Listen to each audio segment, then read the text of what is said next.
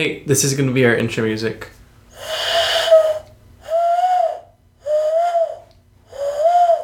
Oh, yes, a nice bird to call.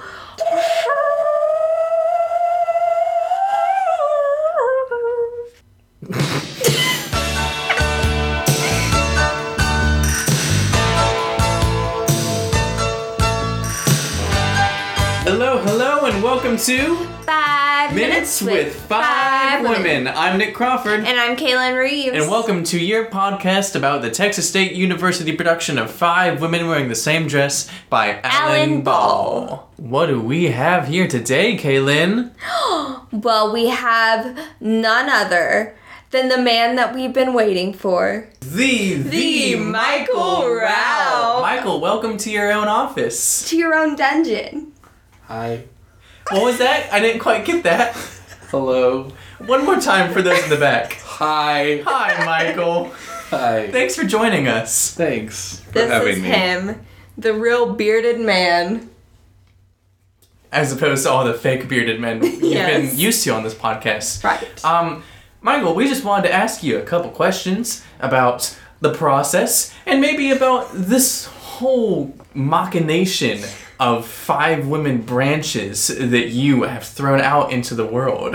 I mean, it's been interesting because you have kind of created many more products in this merchandising branch of 5 women wearing the same dress. We have this podcast, we have another play that you asked for called 5 Men Wearing the Same Suit, and I think it would seem to a layman walking by that this isn't just a production of this old play, but it's a lot more, which seems a bit unconventional, you would say?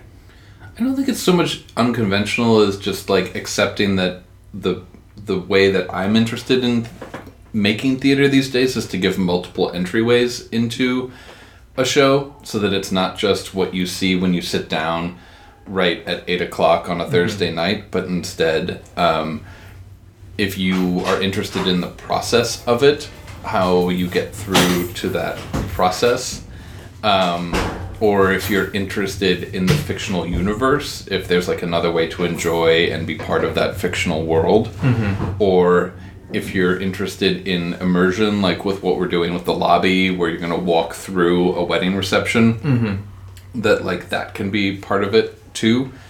And I think that like different sort of like time shifting how people experience the things, so that like podcast can be listened to pre-show or like post-show, or like 5 years from now, or that kind of thing, versus like the immediacy of the one live event that is a transient thing that then disappears, and can never be truly experienced again, even if we do like record it in some way.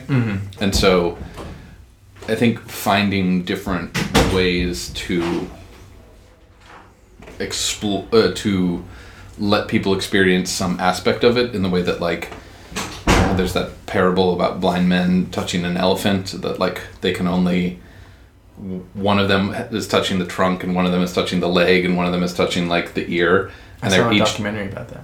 describing different aspects of the elephant, but none of them have the full picture of it. Yeah. In the documentary, they all said it was like a warm, fuzzy tire. Sorry if I just burst your analogy. Well, I think no matter what, in all of the aspects that you're going to get with this thing, they will all be warm, fuzzy tires. So, Michael, So, Kaylin. did you have any original ideas that have now been obliterated, erased, removed? I thought about the idea that, like, all the actors learn all the parts and they switch every night, or like a lottery kind of system. But it didn't really, like, I couldn't figure out what that would ultimately mean. And so it felt like I should just leave that on the cutting room floor. Aren't all women the same? Quote, Michael Rao. Oh my god. Let's edit that out. I feel like that's the message that would send. Was there anything else? Like, Well, I have an idea. Here's Okay. Can I ask you guys a question? yeah. Yeah. Turn the tables. I've been waiting. Oh gosh. How do you guys see, like, the process has changed from, like, first rehearsal till now? I think the actors are more comfortable with you. I think they were, like, really scared of you at first, maybe. Mm-hmm. I mean, you're, like, a tall, like, red-bearded man. Can't say that enough on this podcast. We can't. We have to always mention it. I just wish I was a person. Okay, you... Like, just, like, a series of, like, You are not just your beard. A series of people. No, I think that's maybe changed. As far as, like, the production, I mean, it's, like, it's become a show, like... I think it's changed in the obvious ways of, like, we're now more solidified on what we're doing. Characters are more solidified, pace is more solidified, etc. I'm not sure how backstage you want to go with this answer, because I also think, like, it's been a really unique experience for a lot of the undergraduate students in this production, because it has been, one, such a large scale as far as, like, population of people involved in this, and then also your decision to give all of the people, like, the same amount of weight to their voice has also been unique. And I think some people have been like, this is so interesting and fun. And there definitely have been people who are just like, can please everyone shut up except Michael. I think that's such an interesting tension, you know, that people struggle with, of like, what does it mean to run an open room versus, like, the idea that the director is, like, the supreme artistic vision and that should be, like, the only voice that people hear, and that actors are merely pure puppets. Because it's sort of a fallacy, right? That the director controls all aspects and you know, makes, you know, is, like, the show is just a perfect expression of the director's vision. When really a director does nothing. A director just sits there and has conversations with people, and then those other people choose to act the role in the right way, or choose to turn the lights blue, or choose to, you know, build the set in a certain way. And so it's funny how there's this idea that the director has this magical, mystical power of vision, when really a director is only responsible for, like, curating and, like, not even necessarily leading, but, like, inviting his or her collaborators to work with him, you know? And I'm trying to, like, undermine that mythology or that idea by letting people start to realize that, like, oh, actually it's possible for other voices to be engaged in the room, and that same thing happens where ultimately the designers, the actors, like, whoever makes a decision, but it's ultimately always theirs. But now they just have more opinions as opposed to just one. I mean, I have things to say, but it's also 6:28. I know, this has been real, guys. Oh my gosh, is he just walking out on us? I mean, I gotta go to rehearsal! we can catch you after Bye, rehearsal. Michael. I think you got some real good stuff in there. Yeah, but we don't Bye, have openers and Michael. closers. Have you ever listened to a podcast? They don't just work like this. Editing is very hard to do, Michael. 5 hours later. Well, you know what they say, listeners. If you love something, let it go to rehearsal. So we let him go. What time is it, Nick Crawford? It's 11:28 p.m. I'm really tired. Oh no, we're falling apart.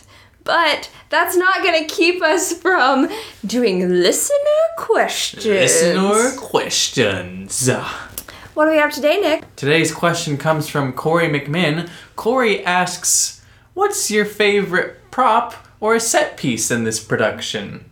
Great question, Corey. Great question, Corey. Way to get behind the curtain. You know what I mean? I would have to say the chair.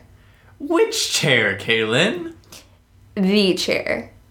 Is there only one chair, Kaylin? There's only one technical chair. That's not true, Kaylin. No, it is true. No. There's a chair, a beanbag, a couch. But the beanbag only a comes stool. in Act 2. Spoiler. Shit. Don't cuss. You better cut that out. Stop. Oh my god. Don't you people go home? And he's back. Trust us, we want to go home. I thought you go And You he's messed back. up our Now, podcast. Michael, if we can finish this interview. Oh my god. No, we can't do an interview. That'd be great. Yes. So, Michael, Yeah. any closing thoughts, statements, wishes, dreams, concerns? Remarks, apologies. Cha-cha cheese whiz. Stop Dear stealing God. our thing. That is No, our but thing. I think it's the my thing. God. It's not the thing. It's not. Why can't I do your thing? Because you're not us. You're not going through what we're going through. And, like, we're going through a lot. I can tell. Okay, bye, Michael. Great. Bye, Michael. Thanks for being a great guest. Great. Even better director, I'm Awesome. sure. Best episode ever. Hey, audience, thanks for listening to our best episode. This episode's not going to have a number, it's just going to be episode best. Michael. Thanks for listening. Bye, guys. Bye, everyone.